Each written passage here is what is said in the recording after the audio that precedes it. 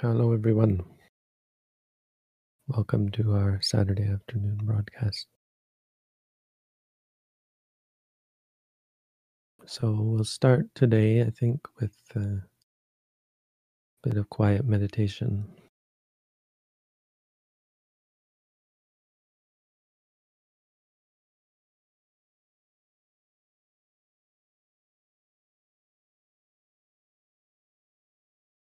We can start our meditation by remembering the Buddha, remembering the Dhamma, remembering the Sangha.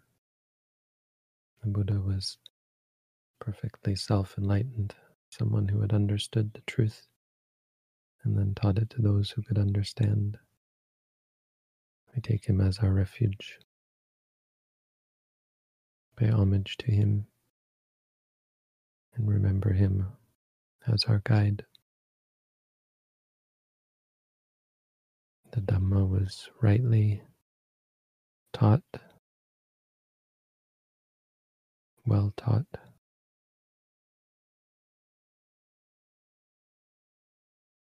Something you can see for yourself in the here and now, understandable by those who have wisdom. The Sangha are those people who have practiced correctly, well practiced, rightly practiced, seen the truth of the Buddha's teaching for themselves. We can continue by sending kindness and friendliness to all beings. May all beings here and elsewhere be free from suffering. May they be happy and well. May they not lose the good things that they have.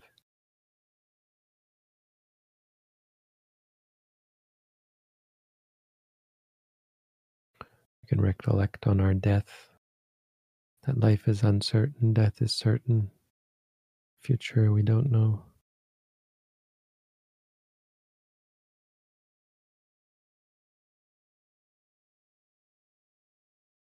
We should make the most of the time that we have, make the most of the present, because we don't know what's going to happen in the future.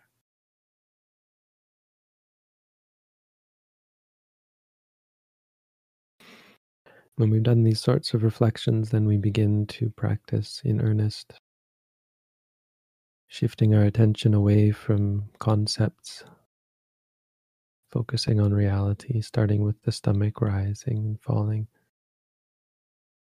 When it rises, just say rising. When it falls, falling. And then noting everything that comes up.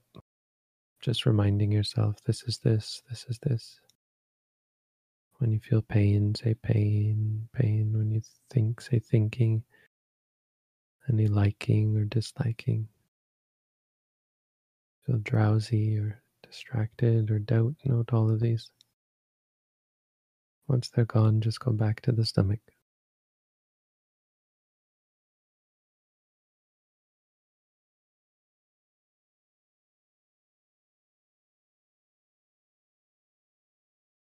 So this first part will be an open meditation. You can close your eyes and meditate with us if you have questions. The open part means you can open your eyes and type the questions in. This gives our organizers a chance to organize the questions. Don't be afraid to ask questions in the chat. Otherwise, just close your eyes and we'll meditate together for a bit.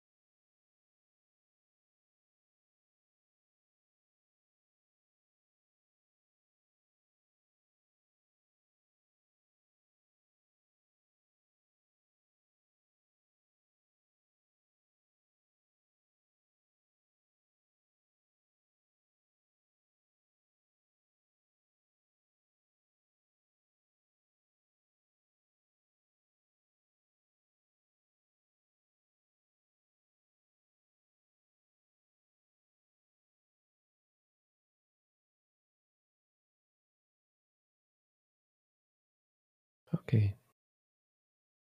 You can keep meditating. This whole session can be a open sort of meditation. We try and be mindful together during our session here. It's an opportunity for us to be reminded by each other's presence.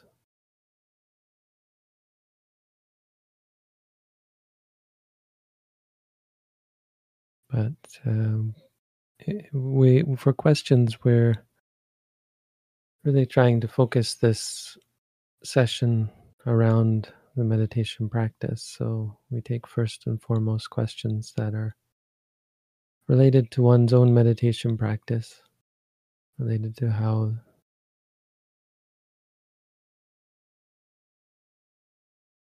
we can help benefit you in your meditation practice. So we're not really interested in theoretical questions or metaphysical questions. We might address those if there's really no one here interested in meditation or needing help with their meditation practice. We'll move on and talk about Buddhism, I guess.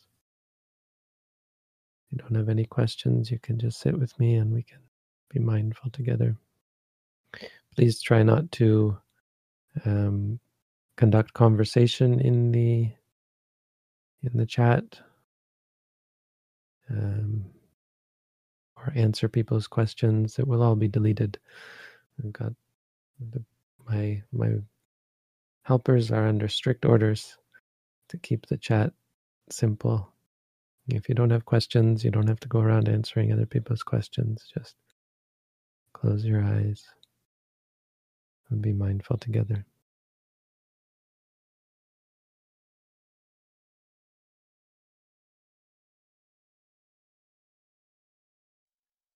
We do have questions, Bhante.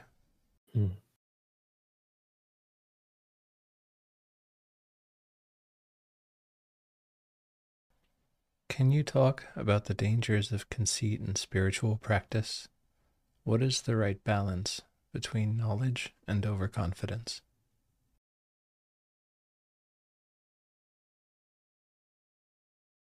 Well, they are kind of two different questions. There's a lot in there. Can I talk about the dangers of conceit?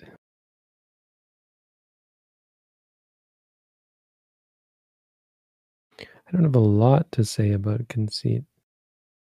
It is what it is. Well, the dangers anyway. I mean, conceit is estimation of oneself in comparison to others.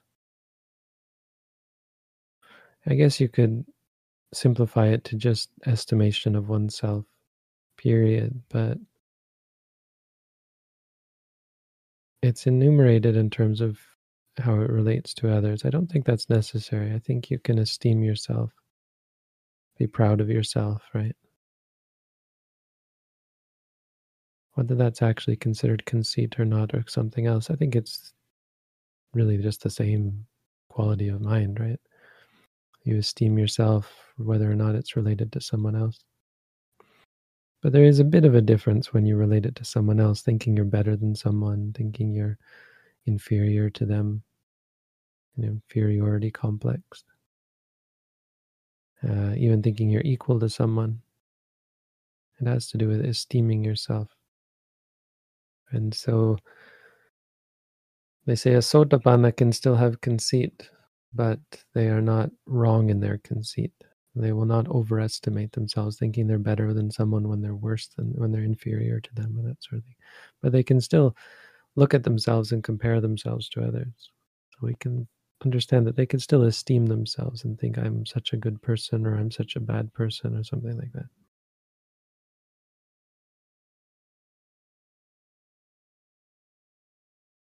I don't have much to say about the dangers because it's quite refined.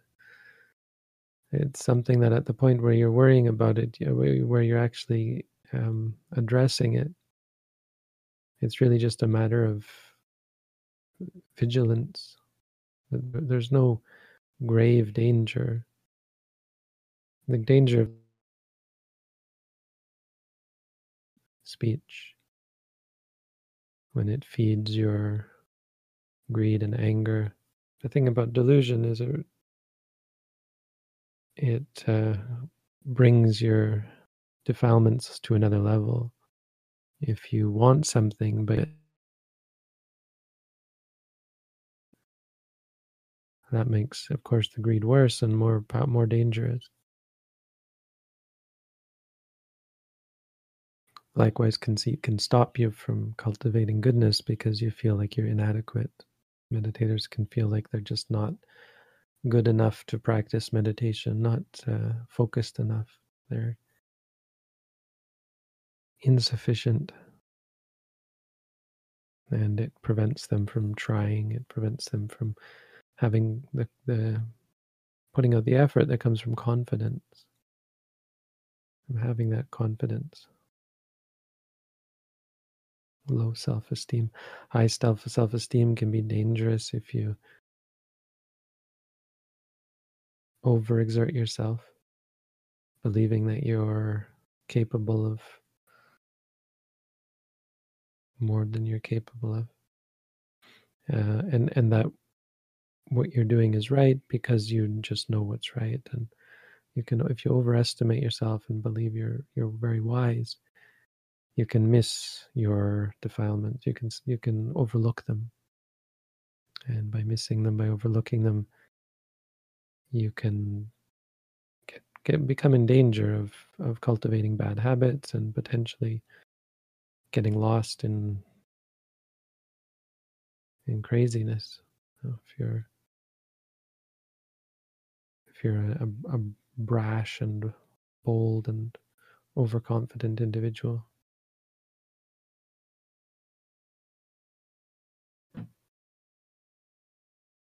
The right balance between knowledge and overconfidence. Well, so that relates to overconfidence, but I mean, there's no balance. Knowledge is knowledge. Knowledge is, you never want to be at all overconfident. They're not really related. You can think you know something, but if you know it, it's not going to make you overconfident. Overconfidence means you don't know what you think you know. So how do you prevent that? You don't assume that you know anything. You let the knowledge come by itself. Knowledge should be based on what you're experiencing, and you content yourself with knowledge of what you're experiencing right now, because that prevents any kind of overconfidence. Makes you perfectly rightly confident. Any confidence relating to concepts or me, I, that sort of thing is at the very least on precarious ground, but it can often, of course, be widely out of touch with reality.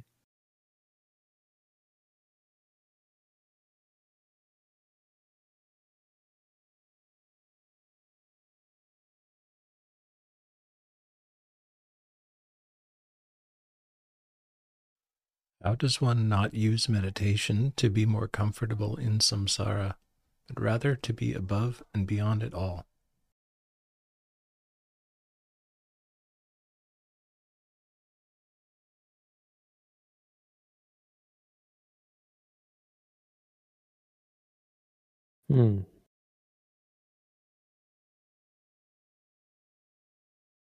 Well, I don't know that they're precisely mutually exclusive. Someone who's enlightened is going to be much more comfortable in samsara than someone who is unenlightened, because they're above and beyond it all. Now, it's important to be careful about things like above and beyond it all, assuming that that's somehow where you should set your sights. It's not really, and it's misleading. It can mislead you into avoidance or escapism, when truly being above and beyond samsara has nothing to do with escaping it or avoiding it. It has to do with understanding it. So a better way to describe what we're looking for rather than above or beyond is independent of it, not dependent on anything. Living in the world independent, that's how the Buddha described someone who is enlightened. So the most comfortable way to live in samsara is to be independent of it, to not have any reactions to it, partialities. Then you're free and at perfect peace.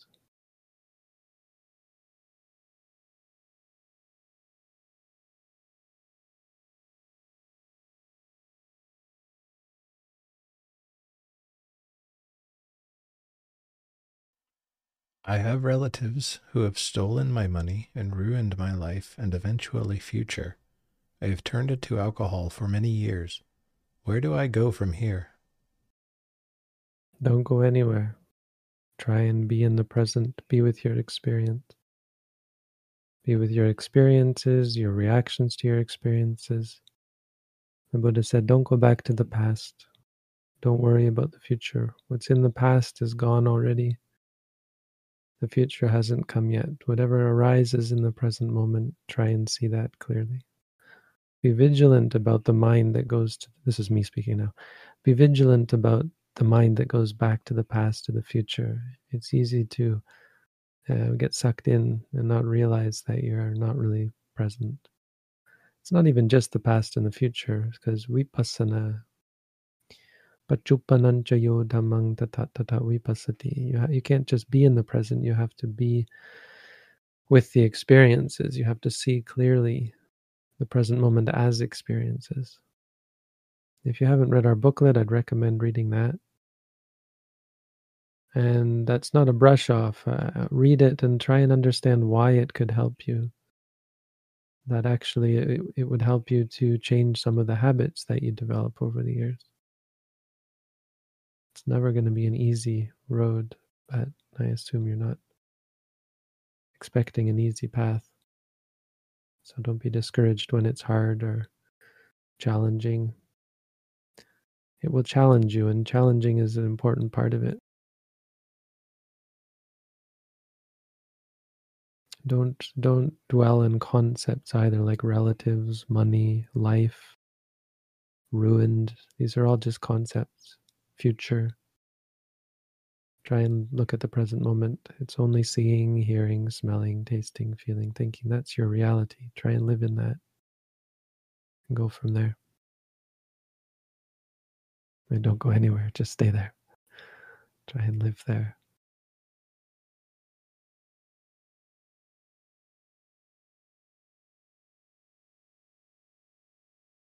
Is there a rational reason why feeling compassion for all forms of life is right, other than doing it for your own well-being? Well, to some extent, everything we do is for our own well-being. It's kind of absurd to do anything that's not for your own well-being, for your own benefit, well-being, whatever. It's all the same. We are kind to others because it makes us happy. I mean, you would never be completely altruistic. It doesn't make any sense. I mean, it doesn't make sense because even if you are kind to others and completely self-sacrificing, it's going to have an effect on you. And so depending on your quality of mind, if your mind is pure, helping others can't help but help you. So and or hurt you if your mind is in the wrong way. If you're obsessing over helping others, it will make you sick. And so it actually can never be seen as the right thing to do. If you hurt yourself, if you stress yourself out over helping others and so on, it's just wrong. It's wrong because it's wrong because it hurts you, but it's wrong because it's the wrong way to live. If everyone lived that way, everyone would be stressed out and everyone would be hurting themselves. So it doesn't answer the problem of life when you hurt yourself. It only makes sense for everyone to do what's truly in their own best interest, which does involve helping each other, being kind to each other, of course. But when your focus is on your own self-interest, it does make sense. It makes sense because if everyone did that, everyone would benefit. If we taught people to benefit themselves, truly benefit themselves, and not mistake this greed for benefit, greed and conceit and so on, then if everyone truly benefited themselves, we'd all be happy because we wouldn't hurt each other, and we'd have done what was right for us. So really, you never really should. It doesn't make any sense to focus on other people. It doesn't exactly make sense to focus on yourself either, because that gets unhealthy as well. It makes most sense to be mindful and understand what is the right thing to do, because that benefits you and others.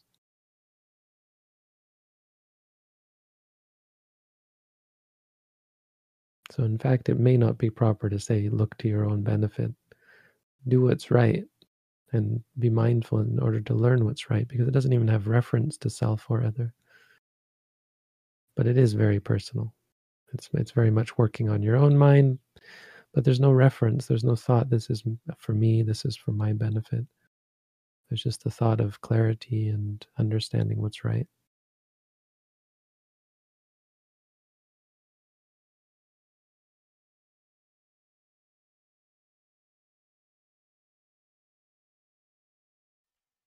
After having practiced for a few months now, I seem to constantly be aware of the amount of idle chatter in my everyday thinking. Is this to be expected? Yeah, not only are you seeing the idle chatter, you're seeing a non-self. You're seeing that it's not you who's chattering. It's not a seeing per se, it's seeing. It's like seeing.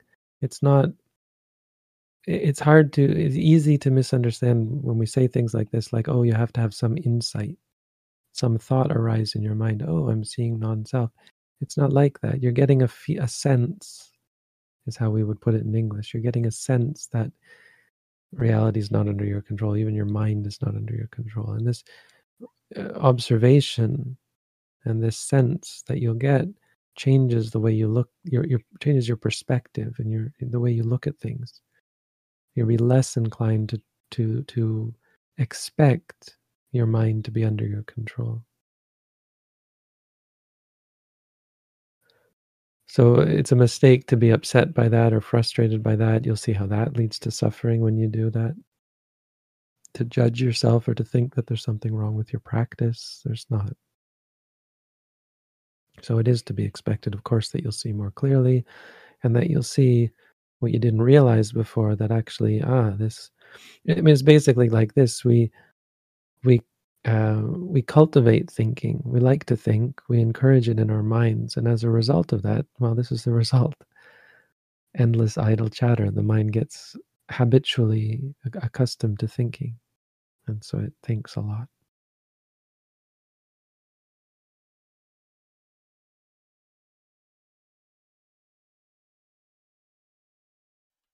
I usually sleep during meditation. How do I stay alert? How to focus more? Well, you may not be doing walking meditation. That, I don't know. It's hard to tell about your situation. If you haven't considered doing our at-home course, I'd recommend doing that. But one thing I will say is, if you're not doing intensive practice, it isn't so uncommon for people to fall asleep during once a day practice, especially if they're working. There's a lot of factors involved. You should find over time, if you're practicing daily, that you'll be less prone to falling asleep during meditation. But you do what you can. Try and be more mindful during the day. Try and cultivate a more mindful attitude, and that will give you energy and you should be more alert. But if you fall asleep, when you wake up, just start meditating again. That's really the best you can do.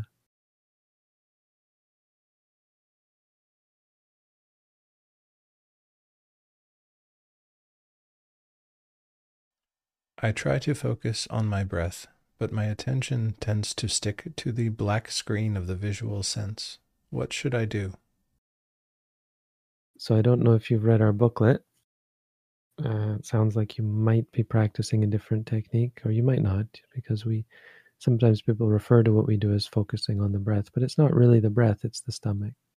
When the stomach rises, you say rising. When the stomach falls, you say falling. But if your attention is on the visual, then note the visual. You would say seeing, seeing.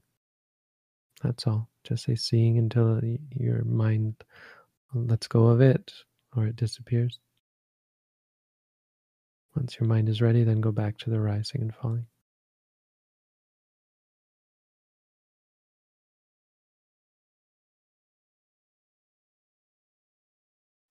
How does one become aware of the Four Noble Truths or let them guide you during meditation?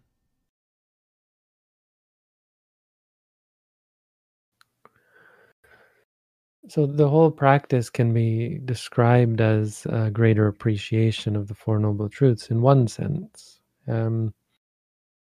Basically, what it means is, well, the last two are the cultivation, but that cultivation lets you see that the things that you cling to are not worth clinging to. I mean, that's all you're going to see, really, based on the three characteristics. Why are the three characteristics so important? They show you that the things you cling to are not worth clinging to, and that clinging to things, desiring things, just causes you more suffering. When you want or like or dislike things. So through the practice, you'll just start to see that. You'll start to see how much stress and suffering you're causing to yourself based on your, or because of your desire, your tanha, your desire, your aversion. And as a result of that seeing, there will be the cessation of suffering. Now, this only really happens at the very end of the practice. It only technically becomes an appreciation as the Four Noble Truths at the last moment when you finally get it, where your mind is so clear that it's undoubtable in your mind that nothing is worth clinging to, that craving is the cause of suffering.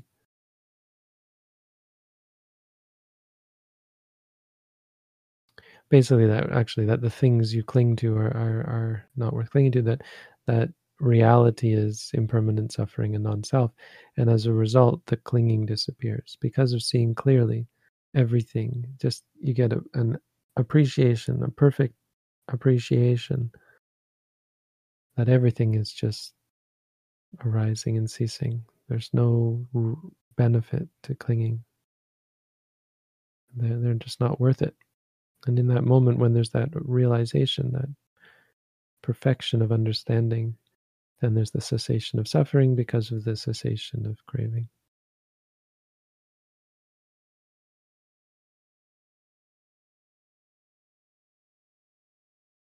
I wouldn't worry about letting them guide you during your meditation. You should use mindfulness to guide you, or mindfulness to carry you.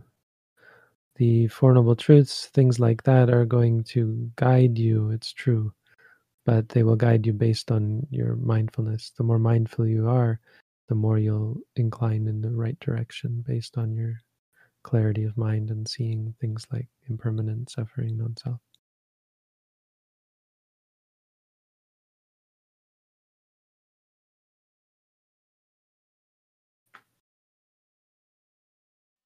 Is goodness, wholesomeness, a concept or an absolute truth? I am struggling with how to perceive the precepts.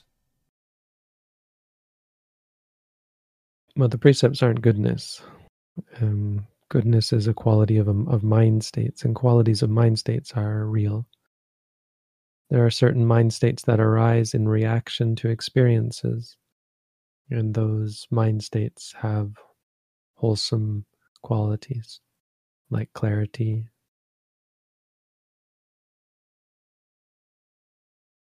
like wisdom. Basically, clarity, let's just put it at that. When the mind is clear, that's the, or pure. Even just a mind that is pure, but not necessarily clear in terms of seeing anything, because the mind can just be very, very focused, and that's still wholesome. It's better to have a clear mind as well, but technically it's not necessary. Not all wholesome minds have clarity of mind, have wisdom in them. But those are real. The precepts are rules, they're concepts, and they deal with concepts. They don't actually, any of them deal with ultimate reality. But they involve qualities of mind that are unwholesome. So killing involves unwholesome mind states. Stealing involves unwholesome mind states.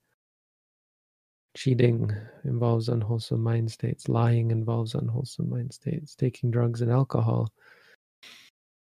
doesn't actually intrinsically necessarily involve unwholesome mind states, but taking them intentionally, having the intention to take drugs and alcohol for the purpose of intoxicating the mind, that involves unwholesome mind states, which are real. The unwholesome mind states, or the qualities of mind, the unwholesome qualities of mind, those are real. You should perceive the precepts as fence posts. No fence posts are going to keep the horses in the corral. But without the fence post, you can't build a fence. The fence is what really keeps them in the corral. The precepts are, it's kind of like fence posts, not exactly, but kind of. They help you set up a fence. They help you know where the fence is. They give you a sense of right and wrong that allows you to build a good fence of actual right practice and abstention from wrong practice.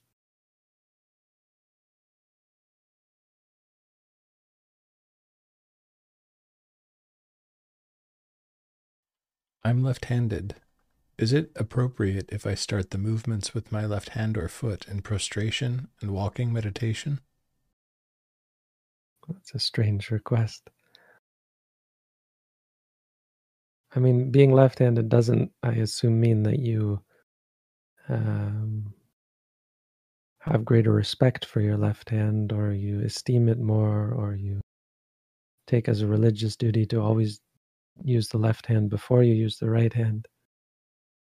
If you're using both, why should you have to do left hand first? I guess the question is a bit of an idle one. Probably it's probably not something you're terribly concerned with. I hope you're not feeling like your left hand is going to be offended or something.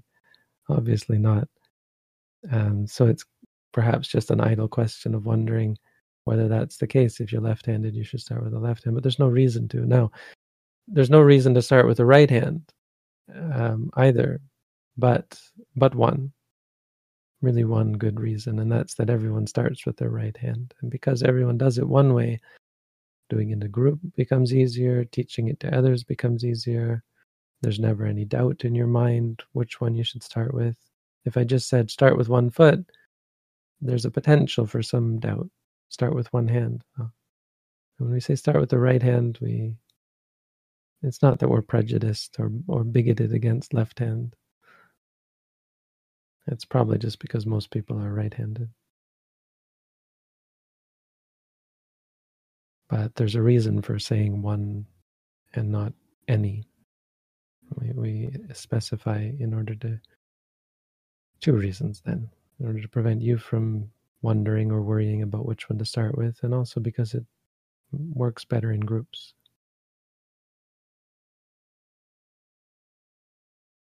There's no more profound reason than that.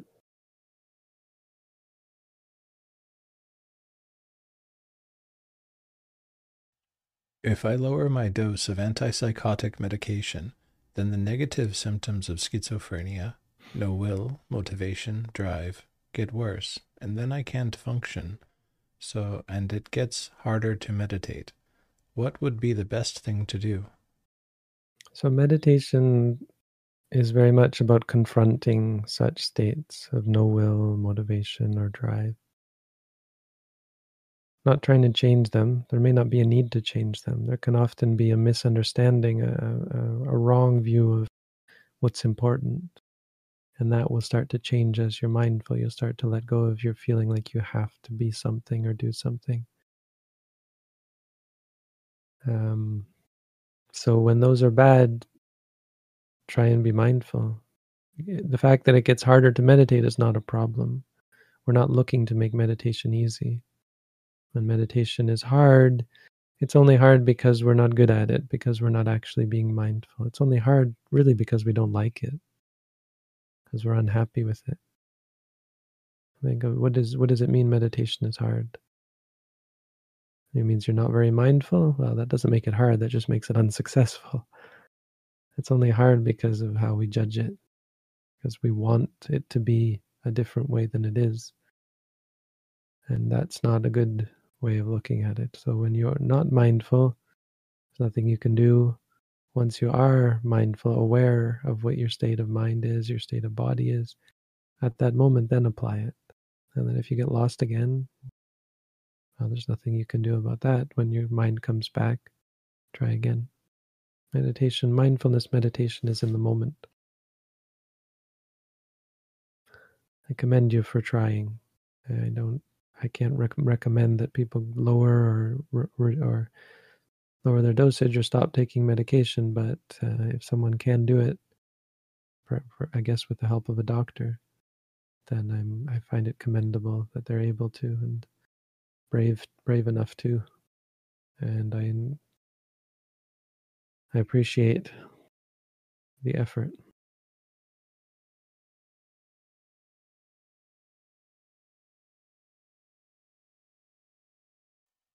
My body moves involuntarily during meditation.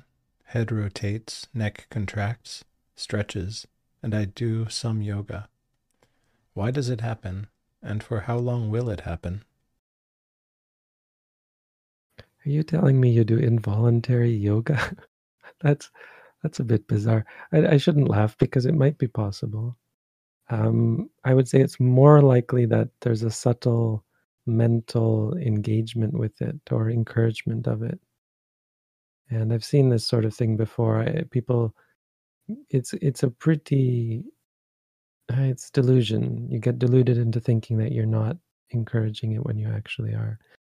So a good thing to do in that case is to tell it to stop, because that sets you firmly on the side of not encouraging it. Don't get upset or angry, of course, but just tell it to stop and just go back to sitting still. If there are certain movements, you can note them, but try and see where you're actually encouraging them without realizing it.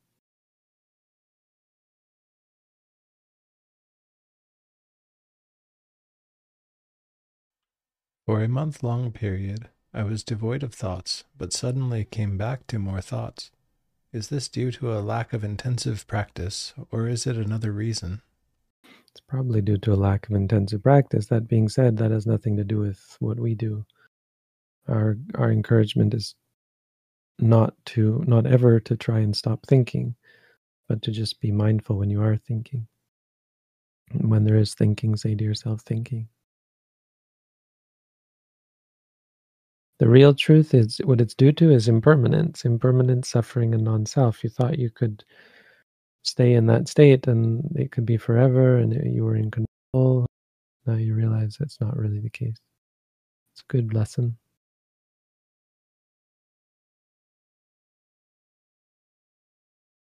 So I'd recommend, if you haven't, read our booklet on how to meditate and maybe consider doing our at-home course. There should be links in the description of the video.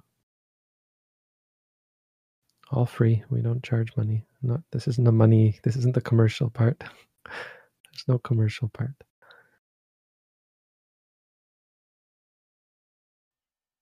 As a beginner in meditation, what is the recommended amount of time to meditate for and build up to over time?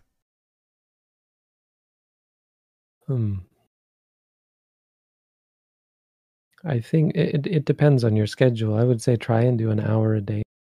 If you're able, do 2 hours a day. But I think that's pretty fair for most people. Asking for more than that is unreasonable. But there are people who, of course, do more than that per day, haven't even ordained.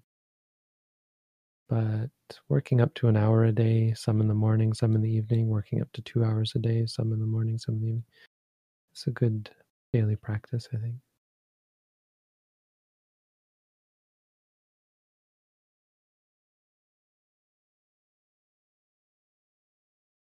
Of course, another part of it is trying to be mindful during your day. That's going to be equally as important.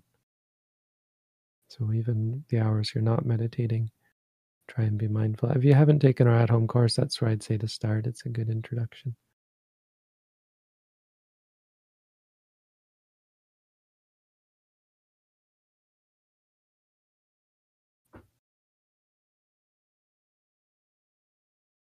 How can someone apply Buddhism while also having ambitions?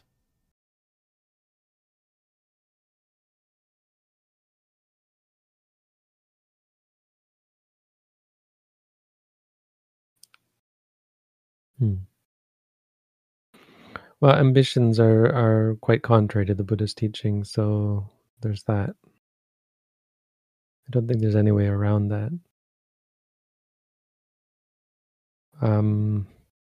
But you honestly really don't have to be concerned with things like ambition. You just have to try and be mindful and see what the nature of your ambitions are. Me telling you that they're no good is not going to help you. It might give you a clue, but you got to see it for yourself. So start to practice mindfulness and you'll start to see what's good and what's not good, what's helpful, what's not helpful, useful, not useful, essential, unessential, important, unimportant. You'll see these things.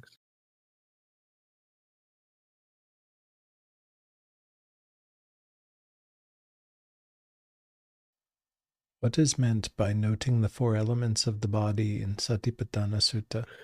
So in the Satipatthana Sutta itself, the practice is a samatha practice. It's not a vipassana practice. So you're focused on concepts, the elements as conceptual, as parts of the body.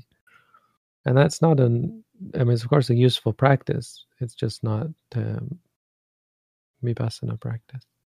So in vipassana practice, you'd be focusing on the elements as an experience. The air element is the tension in the stomach. When the stomach rises, that's the air element. There's a tension. When the stomach falls, there's a release of tension, which is also the air element. The fire element is the heat in the body and the coolness in the body. The earth element is the hardness and softness that we feel against our chair and the floor and the back and so on. And the water element is the cohesion, the stickiness of things.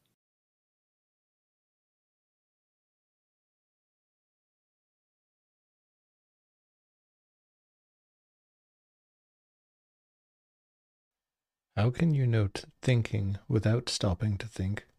I can note emotions and other states of mind, but I'm unable to hold two thoughts in my mind, noting and thinking.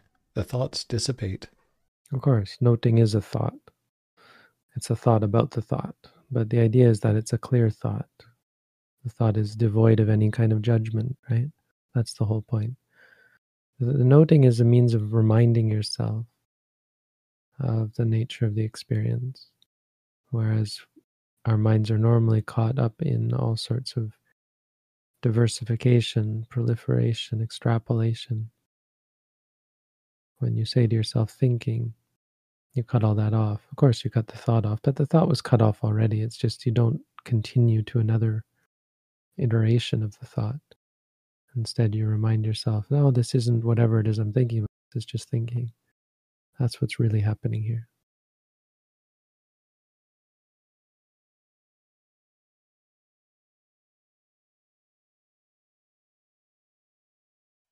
I sometimes meditate and think back on the negative parts of my day.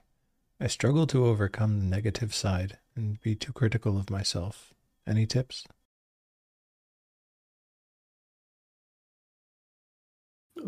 Yeah. First of all, understand that thinking back on the negative parts isn't in and of itself problematic. So try and separate that from the actual negative feelings about the parts of your day. So there were no negative parts of your day. It's not possible. What happens is there are negative perceptions of something.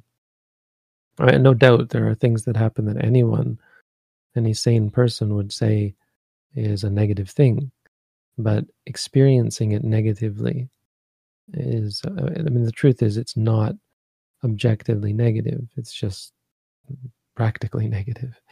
And so you react negatively. It's the kind of thing that triggers a reaction. An enlightened person doesn't get upset about negative things. They don't perceive them as negative, even though they might intellectually say, yeah, that's a bad thing.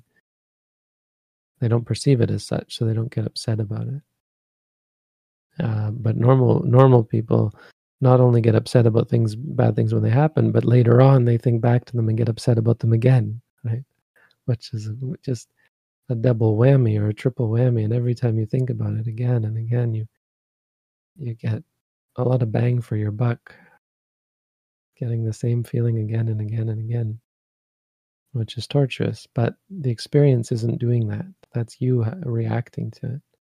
So when they come up, it's actually a good opportunity for you to change the way you look at them, to learn to react differently.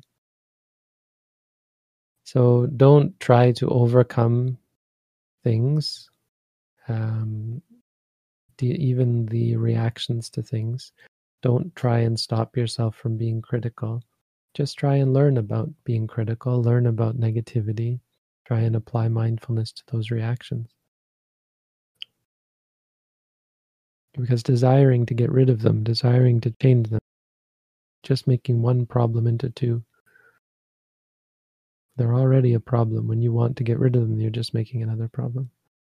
Until you see them clearly, they won't go away. You won't solve the problem.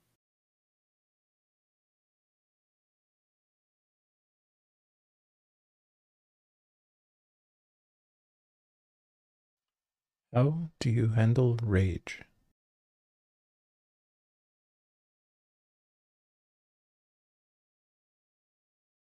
I mean, ideally, you don't rage. Ideally, you practice and are able to deal with it before it becomes rage. And I think eventually that's the answer. It's a good question. How do you deal with anything that's overwhelming you and making it impossible to be mindful? The best answer, I think, practically is to walk away, to find a way to remove yourself from the situation. That's not mindfulness, but you got to get yourself in a position where you can be mindful. So practically walk away, try and simmer down, and once it's manageable again, once it's at the point where you feel like you really can be mindful, then just try to be mindful. Now, ultimately, you should deal with it without having to leave any situation, but it's not really possible, especially when it involves other people. You're not going to just stop raging just because well, without some good training to back it up. But the best answer is train to the point where you don't rage. Train to be mindful so that when something comes that you would react to, you have the wisdom to not be overwhelmed by it, to see it in context, in perspective, sorry, not in perspective.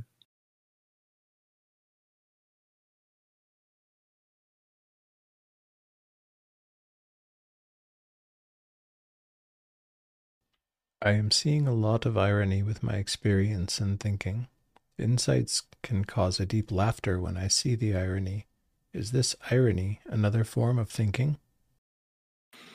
I would say what we call irony is a reaction to thinking as well. It's a pleasant reaction, liking in a sense. So you might say liking. You like that particular thought. The irony isn't the liking, but when we say, "Oh, that's ironic," there's a kind of as you say, you sometimes laugh, but there's a pleasure involved with it. Pleasure or pain, I suppose. I mean, there's a reaction to it. You can react. It can be a negative irony, right? So yes, no, the irony is just the thought, but not the reactions as well, liking, disliking.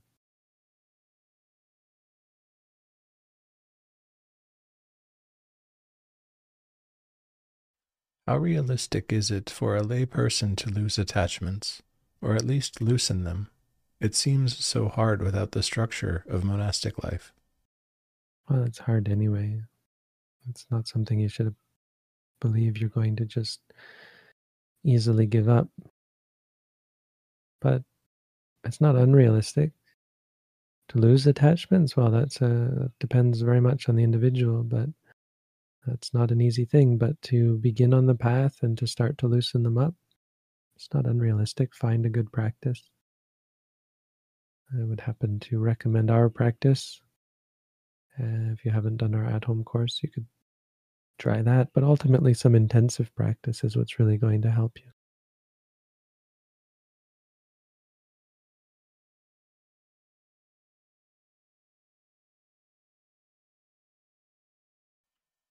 My son is 5 and suffers with autism. His school is introduced to Meditation Corner, and he has asked me to set up a meditation area at home. What is the best sort of setup to have for him? Well, a simple setup should be, of course, nothing that catches his eye.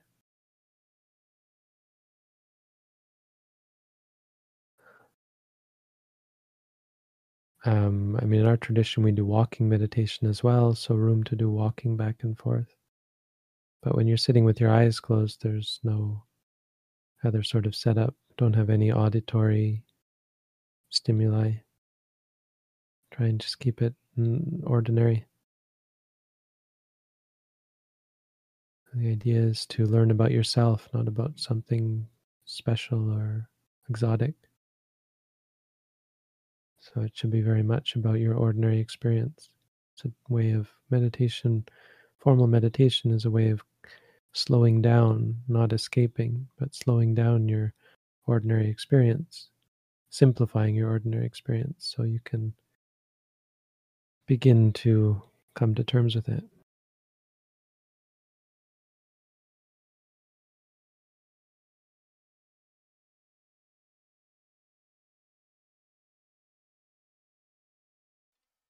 I want to introduce Buddhism to my son who is still very young. Where should I start?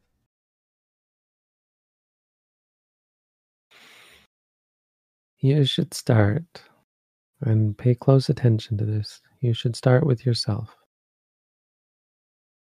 So I don't know you, but quite often I find people who call themselves, who are Buddhist, who are proclaim themselves as Buddhist, but don't have a very strong practice or understanding themselves. And here's the thing: if you become dedicated to Buddhism, like truly dedicate yourself to meditation and living the life of a Buddhist, I don't think this question is so hard to answer yourself because you're living it. And by living it, it's always with you. Everything you say to your son, how you interact with your son, that's Buddhism. Mindfulness and interacting with people. I mean, it's probably not your case, but there are cases, there are problems. I don't know, maybe you, where parents are very worried about their kids. They're worried that their kids are not going to be Buddhist, or they're even cruel to their children, forcing them to. I mean, quite often when people bring their kids to the temple, they can be a bit forceful, and that can just be a turnoff for the children who don't understand. You don't have to force your kids this or that. Make them respect, make them bow down to the monks. Start with a Buddhist attitude. Now, another thing I will say is that you are not your children. They are not you. They are not carbon copies of you or their other parent, obviously. But I think we sometimes lose sight of that fact and try to make them like us and expect them to be the way we want them to be. They are their own people, and they may turn out very bad. Doubtful if their parents are Buddhists, but they may.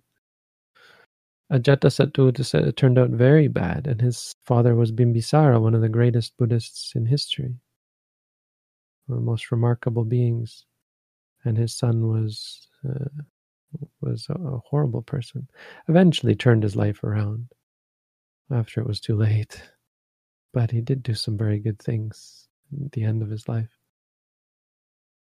after he'd killed his father. So rather than being too concerned with your kids, consider your duty to them. Your duty is to provide them with an open door and a path to follow. But it doesn't go so far as to making them like Buddhism or appreciate Buddhism. That's not an easy thing to accomplish, and it depends much more on them than on you.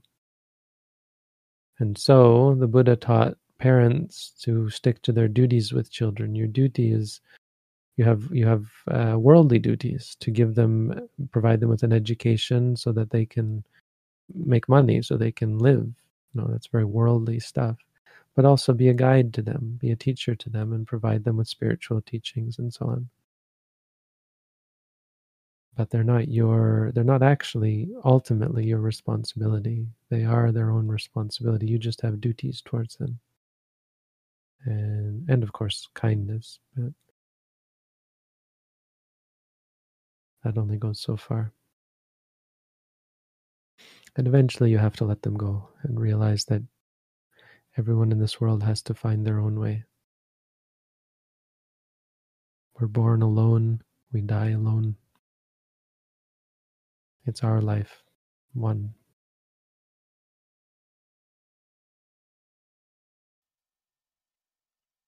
We've crossed the hour. There are 5 more questions in the top tier. Do you have the time to take them? For sure. Thank you. How do I control my emotions? If I could tell you that, the world wouldn't be the way it was. Controlling emotions is not a feasible act. You can do it on the short term. In Buddhism, the goal is not to try and control your emotions. The goal is to understand your emotions, understand the things you're emotional about, and understand the relationship between the things you're emotional about and your emotions, to the point where you're no longer emotional about the things that you are now emotional about. Or the emotions that arise are positive emotions because you've come to understand the positivity of positive emotions and the negativity of, or the unwholesomeness of unwholesome emotions. So, not what I teach, not what Buddhism teaches. As far as I understand Buddhism, I'd recommend, if you're interested, you could read our booklet on how to meditate. That might help you come to terms with your emotions and learn to have a better relationship with them, so that you don't need to try and control them.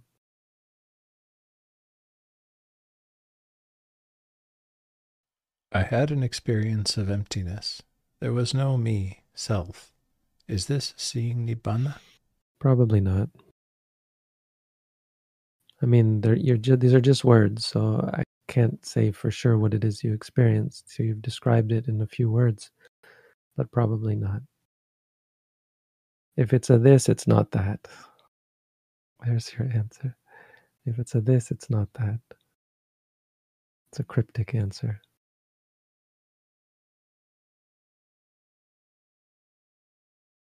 How should you deal with peer pressure for unwholesome activities, for example, drinking alcohol?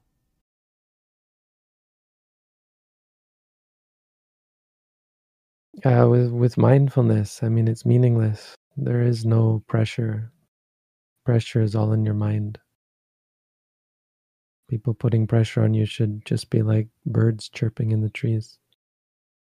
If they say it, you say hearing. If you feel stressed about it, say stressed. If you're mindful, it all just washes like water over a duck's back. I think that's a saying.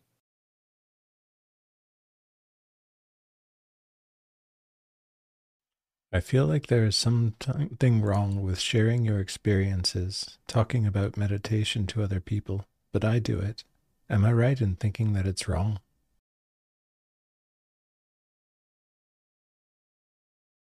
It's discouraged. The feeling you get is reasonable. Um, it can confuse people. It can discourage them or distract them.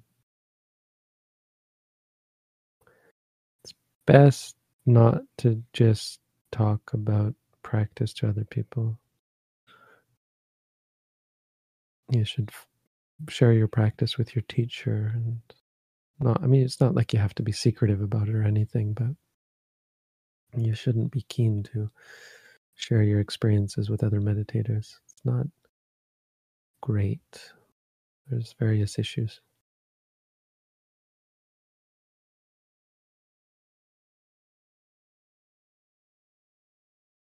Sometimes anxiety is more powerful than me, and I feel like it is killing me. I get panic attacks over and over. I just can't overcome it. Can I? No, I think overcoming it is sort of the wrong attitude to take. Learn to go through it with more mindfulness. Think of it like that, like you're going to go through it, but the way you go through it can be very different. It can be very different to the point that it's not really going through anything. Seeing that it's more powerful than you is not such a negative thing because it's involving an understanding of non-self. You've gotten to the point where you appreciate that you are not God, even over your own mind. But what's happening is there's an encouraging moment by moment feeding of it, and that you can change if you're mindful. Learn how to be mindful. Learn how to remind yourself, it is what it is. This is what it is. If you haven't read our booklet, read our booklet. It's I would recommend it as a basic guide for helping you understand things like anxiety and panic and all of the physical. I've done some videos on anxiety because I do feel that it's a really good example of the complexity of these sorts of issues, that it's not just about anxiety, it's about the triggers, which are often physical, and they're mistaken for anxiety or seen as a problem when in fact they're just physical. Like you can have butterflies in your stomach and not be anxious because it was caused by the anxiety, but if you're mindful, you might still have butterflies in your stomach, but I'm not actually anxious and my heart is beating super fast, but that's because of what happened in the past. If you can start to see it like that, then you don't let them trigger more anxiety where your heart's beating fast and you get more anxious about that sort of thing. I've talked about it before. But ultimately, try and learn a little bit of mindfulness. I think you'll be pleasantly surprised by how helpful it can be.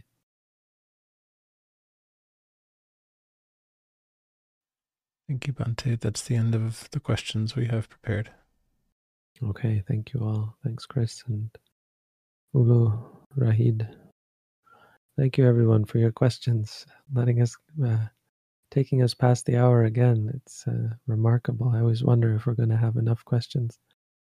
Some really good questions. I appreciate all of your keen interest in the Buddhist teaching and in our meditation tradition. I wish you all peace, happiness, and freedom from suffering. Sadhu. Sadhu.